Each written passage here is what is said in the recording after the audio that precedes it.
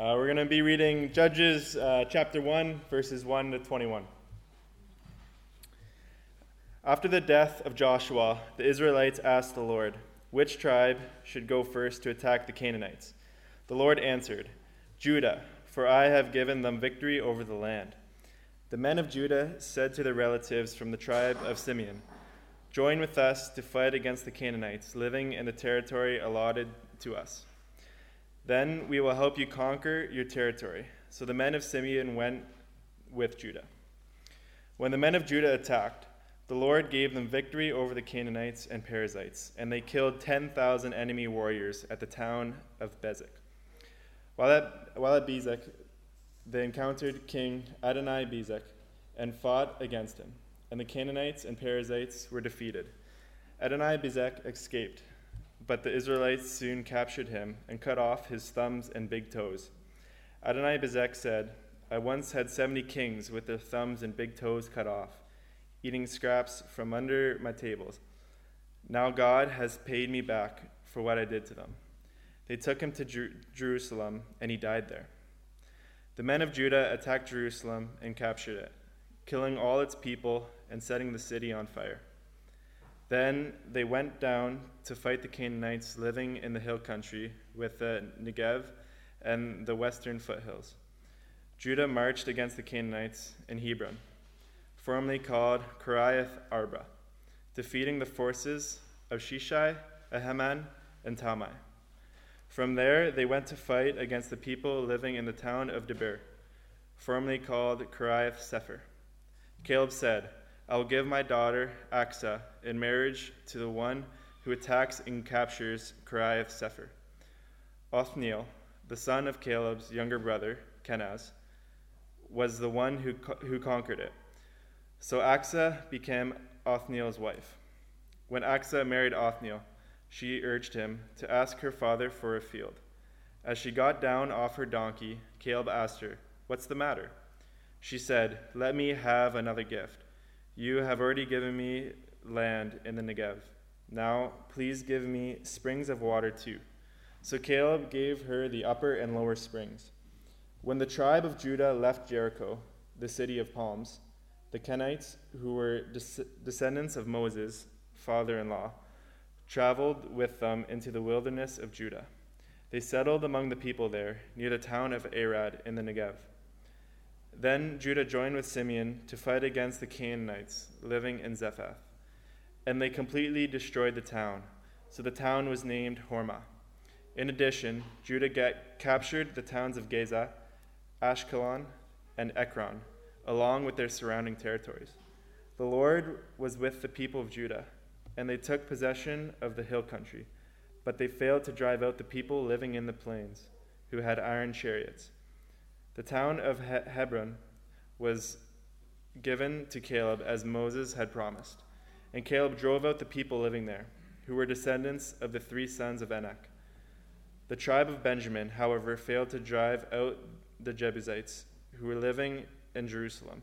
So to this day, the Jebusites live in Jerusalem among the people of Benjamin. This is the word of God. Let me lead us in prayer.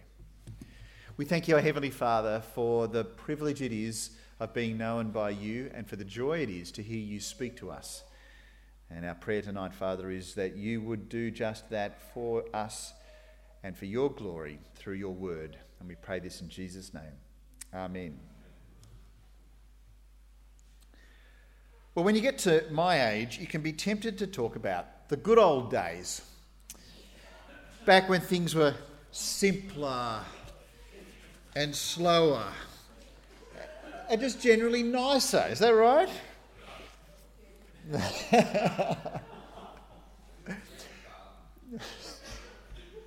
But in reality, we know that things these days are actually probably better than the past, I think. We've got efficiencies, we've got levels of comfort, and we've got all sorts of things in life that are better than the past, although there are some good things about the good old days, of course. But I reckon as Christians, we can be even more tempted to look back on the past and to think about what church was like in the good old days. Everyone, it seemed, used to go to church. And I've heard a story that if a minister was driving along on a Sunday and they saw someone playing sport on a Sunday, they'd stop the car, roll down the window and say, "You, get to church now." And they'd say, "Yes," and off they'd go. And I understand that the minister would walk around the suburb, knock on the doors of all of the Anglicans, and if they hadn't been to church for a while, hand them the church bulletin and then say, "Can I have the collection, please?" And they'd dutifully give it to them. There you go, James. What do you reckon about that? Our treasurer is delighted. So pretty much every respectable person would be in church. And the numbers of churchgoers, percentage-wise, was, I don't know, you can look into it, 20, 30%, I don't know, a big percentage. The good old days just seem so good. And the values of the mainstream society seem to pretty much match up with the values of the Bible. And so you can say we are a nation that has the Judeo-Christian values. And there's not going to be that kind of clash that we see so vividly as we do today. There's something about the good old days when it comes to the church that sort of warms our heart a bit. Now, I wasn't around when it was quite like that. Some of you may know someone who perhaps was around like that. But even so, I think there's a sense where there's a bit of a starry-eyed, rear vision perspective, really, when you look at this. It's not quite like that. There were many people who came along to church in the 40s and 50s and whenevers who came to church but really were not Christians. They didn't have a personal relationship with Jesus, but they were just sort of in the building, and that was kind of what you did. But even if the good old days weren't quite as good as they look in our rose-coloured rearview mirrors, you can't deny that things have really changed a lot in the last 50, 60 years or more. And the decline didn't happen overnight. It was a gradual process, and it's a pattern we see time and time again. The original generation believes the gospel, then the next generation only assumes the gospel, and the generation after that denies it. And after a while, the damage happens, and it is disastrous. In the Old Testament book of Judges, which we're going to look at over 9 weeks, we witness the same kind of decline from faithfulness to unfaithfulness. God's people went from the good old days to the bad old days, and it all unravels before our eyes. It all sounds pretty negative, doesn't it? You're thinking, you really want me to come to church for 9 weeks to hear this depressive news about the life of God's people? Well, I want to tell you there are a lot of really good reasons for doing so. See, sometimes when things go wrong, we can learn how to avoid the problems in the future. It's what air crash investigators do after a plane crashes, or pathologists do after an autopsy. It's like, we've got a dead plane, a dead body. What went wrong? Let's make sure it doesn't happen again. In a way, we will be looking at the time of the judges and seeing what is it that they did that was wrong, that we can learn to avoid. And so we will then learn from the mistakes of the judges. We'll learn from the mistakes of the judges. But the other thing is that we're going to learn that even though human sin and weaknesses are everywhere, it doesn't mean that God's not going to carry out his will. Nothing's going to stop God doing what he intends to do. But even more than that, we're going to see in the next 9 weeks that God's ultimate plan for humanity is going to be fulfilled. And this is revealed specifically in Jesus Christ. There are all these sorts of echoes that we'll read in Judges that will be seen fully in the life of Jesus that I'll point out along the way. So with all of that in mind, let's jump into the first verse, Judges chapter 1, verse 1, which says, "After the death of Joshua, the Israelites asked the Lord, which tribe should go first to attack the Canaanites?" Well, something very, very serious has happened in the life of God's people, and that is that Joshua has died. Joshua has died. He was a very, very important leader. He's the guy who led God's people out of the desert into the promised land. Moses didn't cut it, but Joshua was the man. Joshua was used by God to fulfill all the promises that were made to Abraham. And now this great leader, Joshua, who brought together the people, who inspired them, who led them in a remarkable way, is gone. Sometimes when a great leader dies, it brings an instability. In some parts of the world, when the leader dies, they go into martial law just to make sure that the place doesn't erupt in riots. Sometimes when a leader dies, though, the people end up being stronger than they were before. And that is because they have been well trained and well inspired, so they keep going in that same direction. Which way is going to work out for God's people? Are they going to spiral into chaos, or are they going to go and get stronger and stronger? Well, we will see in due course. And as we do, right at the start, from verse 1, it starts quite promising, really. God's people, the Israelites, need to make a very important strategic decision. And they decide to ask the Lord. That's a good plan. They could have convened a council and got together and said, let's have a meeting and work it out. They could have chosen a leader and said, hey, you, just tell us what we need to do. But instead they said, we've got to ask God. They chose directly to speak to God for guidance. They ask God directly for guidance. I wonder if that's something that you do when you've got a big decision to make. Now, you go through life and there are big decisions and there are bigger decisions and there are some little decisions. But you know those certain decisions that you know that whether you take door A or door B, option 1 or option 2, it will define the rest of your life. Do you marry that person or not? Do you select that particular career or that career? Or do you choose to travel or not? Or do you all these different things, you can come up with all the different ideas and the different combinations and permutations. Do you come to God and say, I'm handing it over to you? You seek the Lord's guidance. That's what God's people did here in verse 1 of chapter 1, and it was right on the money. They want to know in particular how they were going to finally wipe out the enemy from the land God has given to them. And they want to know which tribe should go first to attack the Canaanites. Within the whole of the nation of Israel, there were 12 different tribes. You think of Australia, right? We've got a whole of Australia and we've got 8 different states and territories. They've all got their own little identities. They're a little bit different to each other, and yet they're all Aussies. It's a little bit like that with the tribes of Israel. And so they all get together and they say, Lord, which one of the 12 of us should go in to Canaan and knock out these enemies? Well, God has a direct answer for them. Verse 2, the Lord answered, Judah, for I have given them victory over the land. We don't know how it is that God spoke to them.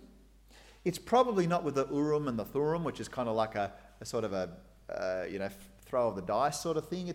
It seems that it was so significant that the Lord spoke in a way that allowed them to hear his voice. Not sure the details, but this is what we've got here. And God very clearly in this state says, you've got to send Judah. They've got to be the ones. And he promises victory to Judah. He promises victory to Judah.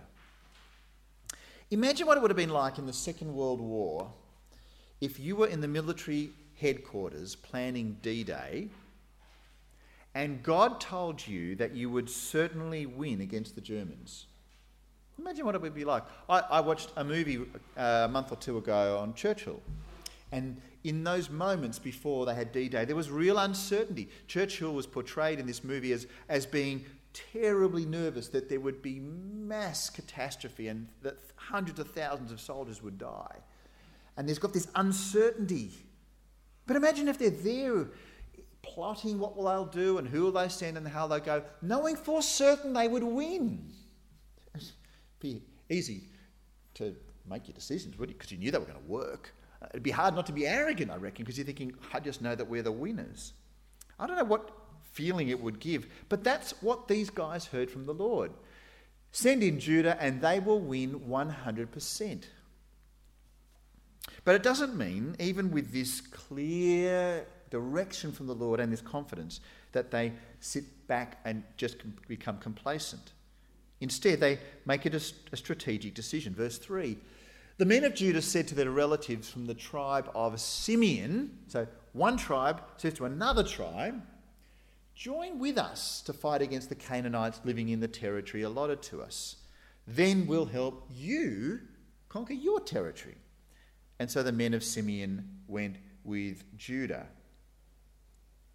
So the two of the tribes of Israel decide to work together in battle. Kind of like, imagine if Queensland and the Northern Territory said, hey, let's work together as we go and attack, Indonesia or whatever it is that the Lord's told us he'll give us. We'll work together. And then Northern Territory, you help Queensland, and then when we're sorted out, we'll help you. And away it's kind of that sort of thing here. Any tribal rivalry that might be there, state against state, mate against mate, is not an issue. They're in it together. And they've worked to do what God's promised they would do. And this is the outcome, verse 4.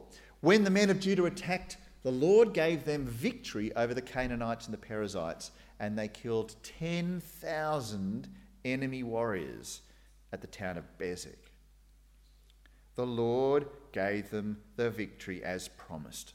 The Lord gave them the victory as promised. 10,000 people wiped out in one battle. It's a lot of people to be killed at one time, isn't it?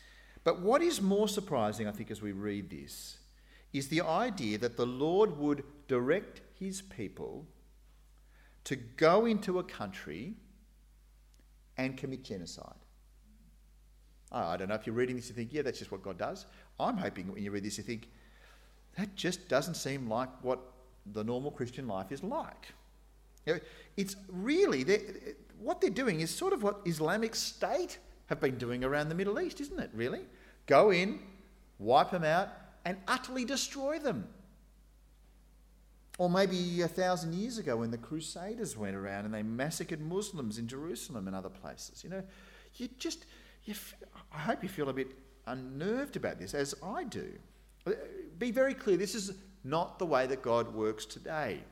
We haven't got our three Canucks out here from Canada to say, we're going to conquer Jamboree together. Okay, get out your weapons. We'll start down there. That's not the way we do evangelism today. You may have noticed. There's no physical land that we need to claim and defend. God has given us everything south of the river. Let's go. It's not like that. Today, we love and we pray for our enemies. It's pretty different, isn't it? Imagine what it would be like in that earlier bit. I am giving you, Judah, I'm sending you in to pray for 10,000 converts. No, it's pretty different to that. But when Jesus came, he said, pray for your enemies and love your enemies and pray for those who persecute you. How do we cope with this?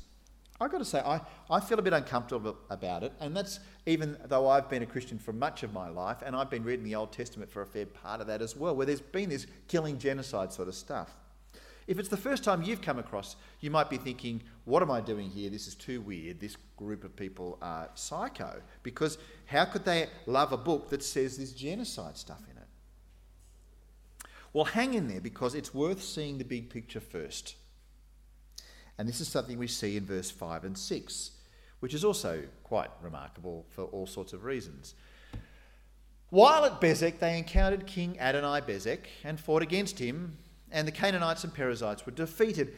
Adoni-Bezek escaped, but the Israelites soon captured him and cut off his thumbs and big toes. Really? It just sounds pretty barbaric, doesn't it? You can sort of understand that God's people might just put them all out of their misery and kill them in a big, huge, horrible massacre thing. But to dismember the king deliberately, you think, what on earth is happening here? How could they justify capturing the enemy king and cutting off his thumbs and big toes? It's horrible. Why would God want that to happen to this king? Well, the answer comes from the dismembered king himself. Listen to what he says in the next verse. Adoni-Bezek said, I once had 70 kings with their thumbs and big toes cut off, eating scraps from under my table. Now God has paid me back for what I did to them. And they took him to Jerusalem and he died there. This is important information. It turns out that this king, who no longer has thumbs or big toes and has been disgraced in this way, accepts this brutal act as a punishment from God, and a just punishment from God. And not that it's just a random chance that he happened to come across some Israelites who weren't very nice to him. It was like, this is a punishment from God himself. And this is kind of an eye for an eye, a tooth for a tooth, which is the justice way that restricted people from going above and beyond the equivalent to the degree of the crime. But even so, it's only 1/70th, isn't it? This guy recognises that he's been paid back by God for this horrific act. And this is a clue as to why God would instruct the people to go in and do this to that nation. And that is that God is using his own people to deliver his punishment. This helps me a little bit get my head around this divine genocide. All those people there, the 10,000 of them, hated God. And they hated God's people. And that's just not the way to go.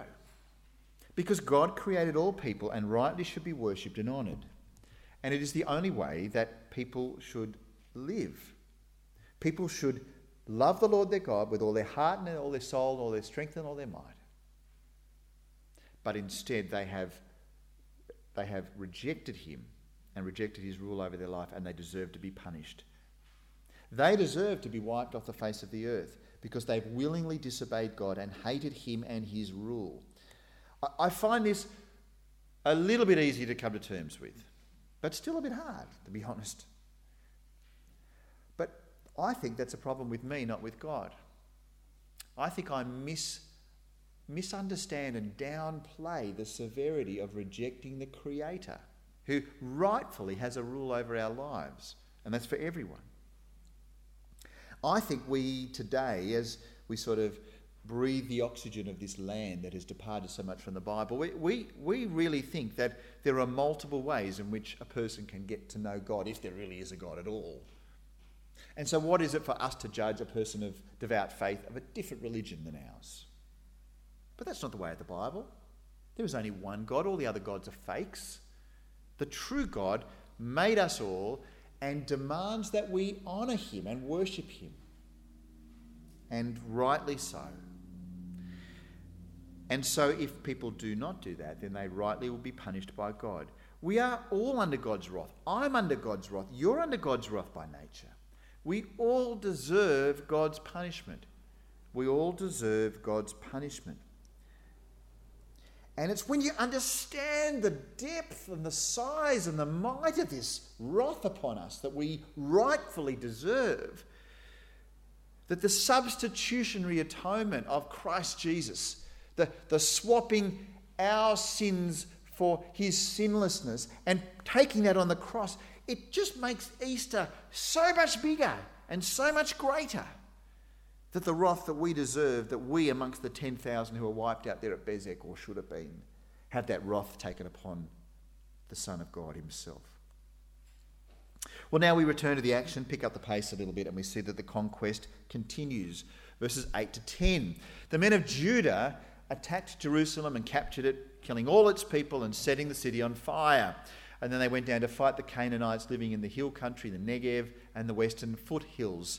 Judah marched against the Canaanites in Hebron, formerly called Kiriath Arba, defeating the forces of Sheshai, Ahiman, and Talmai. The conquest continues. They capture Jerusalem, Negev, and Hebron, and they wipe out the people like God said. He is blessing them with victory. And then they went to fight against another city, and all the men were given a special incentive for bravery. Let me read on, verses 11 and 12. They went to fight against the people living in the town of Debir, formerly called Kiriath Sepher.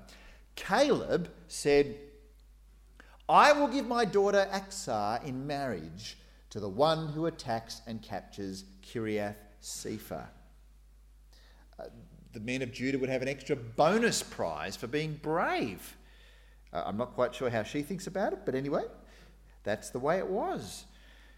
And we read who won the prize. Verse 13, that Othniel, the son of Caleb's younger brother Kenaz, was the one who conquered it. And so Aksah became Othniel's wife. Congratulations. God's people enjoy a blessing and a wedding. A royal wedding, really. But before that happens, we read that the bride encouraged her fiancé to negotiate a top dollar dowry. It's like, okay, you win me as a prize, let's make a thing of this. So we read in verse 14, when Achsah married Othniel, she urged him to ask her father for a field. As she got down off her donkey, Caleb asked her, what's the matter? She said, let me have another gift. You've already given me land in the Negev. Now please give me springs of water too. So Caleb gave her the upper and lower springs. Lots of land and lots of irrigation, ticking all the boxes. Everything's happy. God's people are blessed. Othniel's blessed. Achsah's blessed. Everyone's a winner. The Lord is blessing his people with land and with all sorts of things, including this one happy couple with their own possession of that land. Well, things continue to go well. So far, so good. I'm going to skip a few verses, but we read that they kept on the capturing and conquesting. They went into Zephath, Gaza, Ashkelon, Ekron. The news was all good, and they could see that God was giving them what he promised. On Thursday in my Year 3 and 4 scripture class, the whole topic of promises was on show. And I said to the students, how can you know if somebody is trustworthy enough for them to keep their promises? And after a bit of dialogue back and forth, and like, sit down, what are you doing out of your seat? A fair bit of that. The class recognised that if somebody did what they said they'd do a lot, then they'd be trustworthy. And I said, that's fair enough. And I said to them, imagine if I said to you that I was going to give you a sticker at the end of our lesson. If I did that, how would you feel about that? Oh, I'd feel that you were trustworthy. Oh, what if I don't? They go, well, I'm not trustworthy. Yeah. And I remembered to give them a sticker at the end. But they got the idea that if you are reliable in keeping your promises, then you expect the next promise to actually come true. And I said, that is far more the case with God, who always keeps his promises. This is what God's people are experiencing. God is totally keeping his promises in every way. God totally keeps his promises in every way. We've learned a new song recently, The Lord is My Salvation.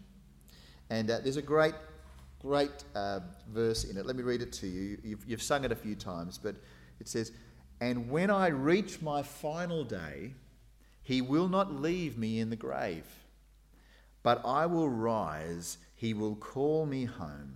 The Lord is my salvation. It's a terrific, terrific verse. We can sing that with confidence because we know that God is trustworthy. We know that he keeps his promises. But sadly, people doubt him. And that's what we're about to see in the last little bit of this passage. Even though there have been all of these ways in which God has kept his promises and been faithful, they don't really believe him. The decline begins, verse 19. The Lord was with the people of Judah and they took possession of the hill country, but they failed to drive out the people living in the plains who had iron chariots. They've got some military technology that freaked out God's people. God's people were scared by the enemy's technology. They saw the iron chariots and it freaked them out. You know, they might say, look, it doesn't matter that they've got these huge big iron chariots because the Lord will keep his promises. And the others might say, well, that's easy to say, isn't it? But have you seen how big and scary they are? I reckon, why don't we just take the hill country and we'll leave the flat stuff for those guys? Deal? Yep, seems legit. Off you go. Bad idea. They have forgotten God's faithfulness and they have been chicken. And they lost the battle because they lost their courage in the Lord. And the pattern continued. Verse 21, the tribe of Benjamin, however, failed to drive out the Jebusites who were living in Jerusalem. And so to this day, the Jebusites live in Jerusalem among the people of Benjamin. And so here we see time and time again a pattern now. The enemies of God coexisted with God's people. That's not the plan. The plan is that it would be God's people in God's place under God's rule, and none of those people would be around who willingly and with a large fist were saying, we hate God, but instead they're now coexisting. Then we read how the descendants of Joseph performed in battle. Verse 22, they attacked the town of Bethel, and the Lord was with them, which sounds good, but something unusual happens. Verse 23 and 24, they sent men to scout out Bethel, which was formerly known as Luz. Remember that? They confronted a man coming out of the town. They're about to go in, smash the place up. This guy runs out, and they say to this guy, whoa, you got a minute, mate. Show us a way into the town, and we'll have mercy on you. Okay. It sounds like a good idea, really. I mean, smart move strategically. They offer the man mercy if they'll show him a secret way into the town. And what happened, verse 25, is that he showed them a way in, and they killed everyone in the town except that man and his family. It sounds a lot like God has given his people victory, and he's also given this non-Israelite person a taste of mercy. Who does it remind you of? In the book of Joshua, there was a lady called Rahab. Is it just a little bit like that?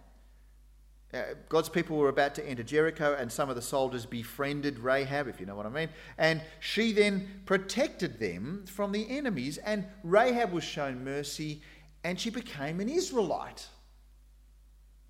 Is this what happens here? No. Verse 26, later the man moved to the land of the Hittites, where he built a town, and he named it Luz, Mark 2, which is its name to this day. It's like, I am going to rebuild the old city that stood against God, the old city with its worship temples and altars and all that stuff. I'm not going to join you guys. I'm going to continue to keep things separate.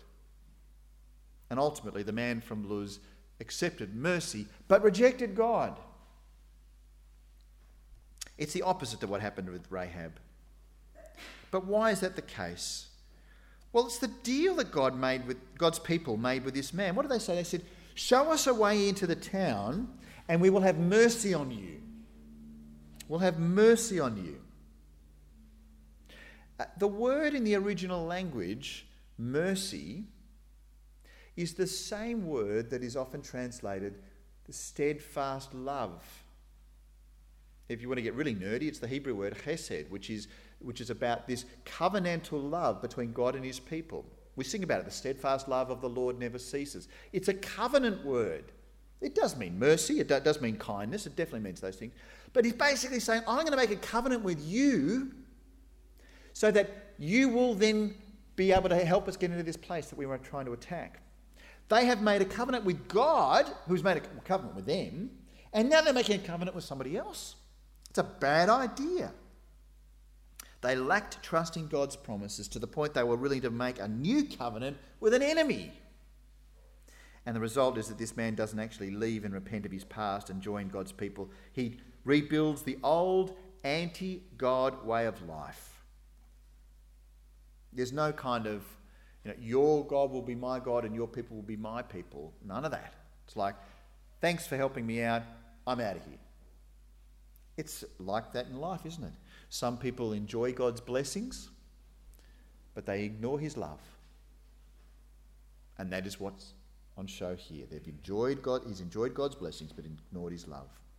Well, the downhill spiral continues. We're going to zoom along. Verses 27 and 28, we read, here's an example of it. The tribe of Manasseh, that's a different one of the 12, failed to drive out the people living in Bethshan, Tarnak, Dor, Ibleam, Megiddo, and all their surrounding settlements because the Canaanites were determined to stay in that region. We'd like to stay if you don't mind. Rightio. When the Israelites grew stronger, they forced the Canaanites to work as slaves, but they never did drive them completely out of the land. That's not the plan. And we see the same thing in verse 29, in verse 30, verse 31, verse 36. All these places, they didn't drive out Gezer or Kitron and Nahal and all these other places as well. Over and over again it says, they failed to drive out, they failed to drive out, they failed to drive out. Why? Because they failed to trust God. And ultimately, they lost heart and they failed to drive out their enemies. Can you see how things have spiraled down? under Joshua, it was great. And they said to God, what do we do? They said, Judah, you go in there and I will certainly give it to you. And he certainly did. And now we've got this mess here. And so in the last few verses, we see that God is now going to intervene in a spectacular way. Chapter 2, verse 1, we read that the angel of the Lord went up from Gilgal to Bochim and said to the Israelites, this is God talking to them directly in a big way. He says, I brought you out of Egypt into this land that I swore to give your ancestors. And I said I would never break my covenant with you. I made a promise with you. I showed you mercy. And then verse 2 he says, for your part, you were not to make any covenants with the people living in this land. Instead, you were to destroy their altars. But you disobeyed my command. Why did you do this? Why did you do this? It sort of reminds me of what it was like when Adam and Eve disobeyed God. And they sewed fig leaves together to hide their nakedness. And God says, who told you were naked? It's like, there's a problem here, isn't there? Why did you not trust me? Can't you remember the way I took you out of Egypt? Out of slavery. And I gave you the land. And all you had to do was trust me. The Lord kept his promise, but they disobeyed him. They made promises with the enemy, just like the man from Luz. They disobeyed God's command. And the angel says, why? What was going through your head? What on earth were you thinking? The consequences of this are tragic. Verse 3 we read, so now I declare that I will no longer drive out the people living in your land, says the Lord. They will be thorns in your sides, and their gods will be a constant temptation to you. God's people broke the deal, and God is going to punish them for breaking the deal. The impact of sin is painful and disastrous. The impact of sin is painful and disastrous. And God's people knew how bad this sentence really was. In the last two verses of today's passage, we read that when the angel of the Lord finished speaking to all the Israelites, the people wept loudly. So they called this place Bochim, which means weeping, and they offered sacrifices there to the Lord. They cried and cried and cried and cried and wailed and howled and like, how have we moved so far from the Lord? Remember the good old days. They wept and wept, and they offered a sacrifice to the Lord, thinking that might solve the problem.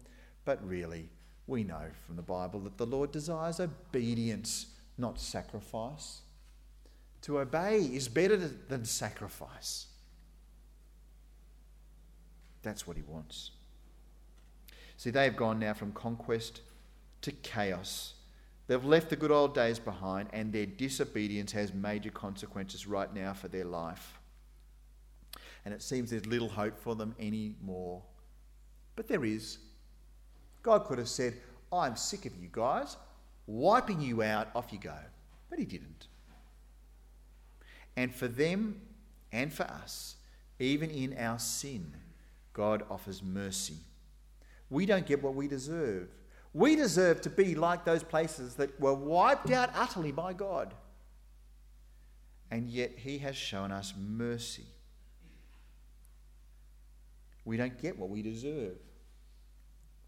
And that is seen in what happens when a descendant of the tribe of Judah, remember what was the tribe that was to go in first? Judah. That tribe had a particular descendant. And so in the final book of the New Testament, in the book of Revelation, God's people were gathered around the scroll that was bringing them life, and they're weeping. It's another weeping time. Who is worthy to open up the scroll? And verse 5 of chapter 5 of Revelation, one of the 24 elders said to me, stop weeping. Look, the Lion of the tribe of Judah, the heir to David's throne, has won the victory. He is worthy to open the scroll and its 7 seals. See, hope comes from the Lion of Judah. Hope comes from the Lion of Judah. And they sing this song to the Lion of Judah, Revelation 5, 9 and 10. You are worthy to take the scroll and break its seals and open it, for you were slaughtered. Not the people of Canaan, not God's people who disobeyed him, but you, the Lion of Judah, were slaughtered. And your blood has ransomed people for God from every tribe and language and people and nation, and you've caused them to become a kingdom of priests for our God, and they will reign on the earth. From chaos comes conquest, and from conquest comes grace. And our hope in Christ is sure, for God keeps his promises, even when we fail. Let me pray. Loving Father, we thank you so much that your mercy is so great for us, even though we have disobeyed you. And we thank you, Jesus, for willingly going to the cross and being slaughtered on our behalf. And we pray that we, in response to this, would act in a life of worship towards you, that we would give our lives since you have given yours for us. And we pray this in Jesus' name. Amen.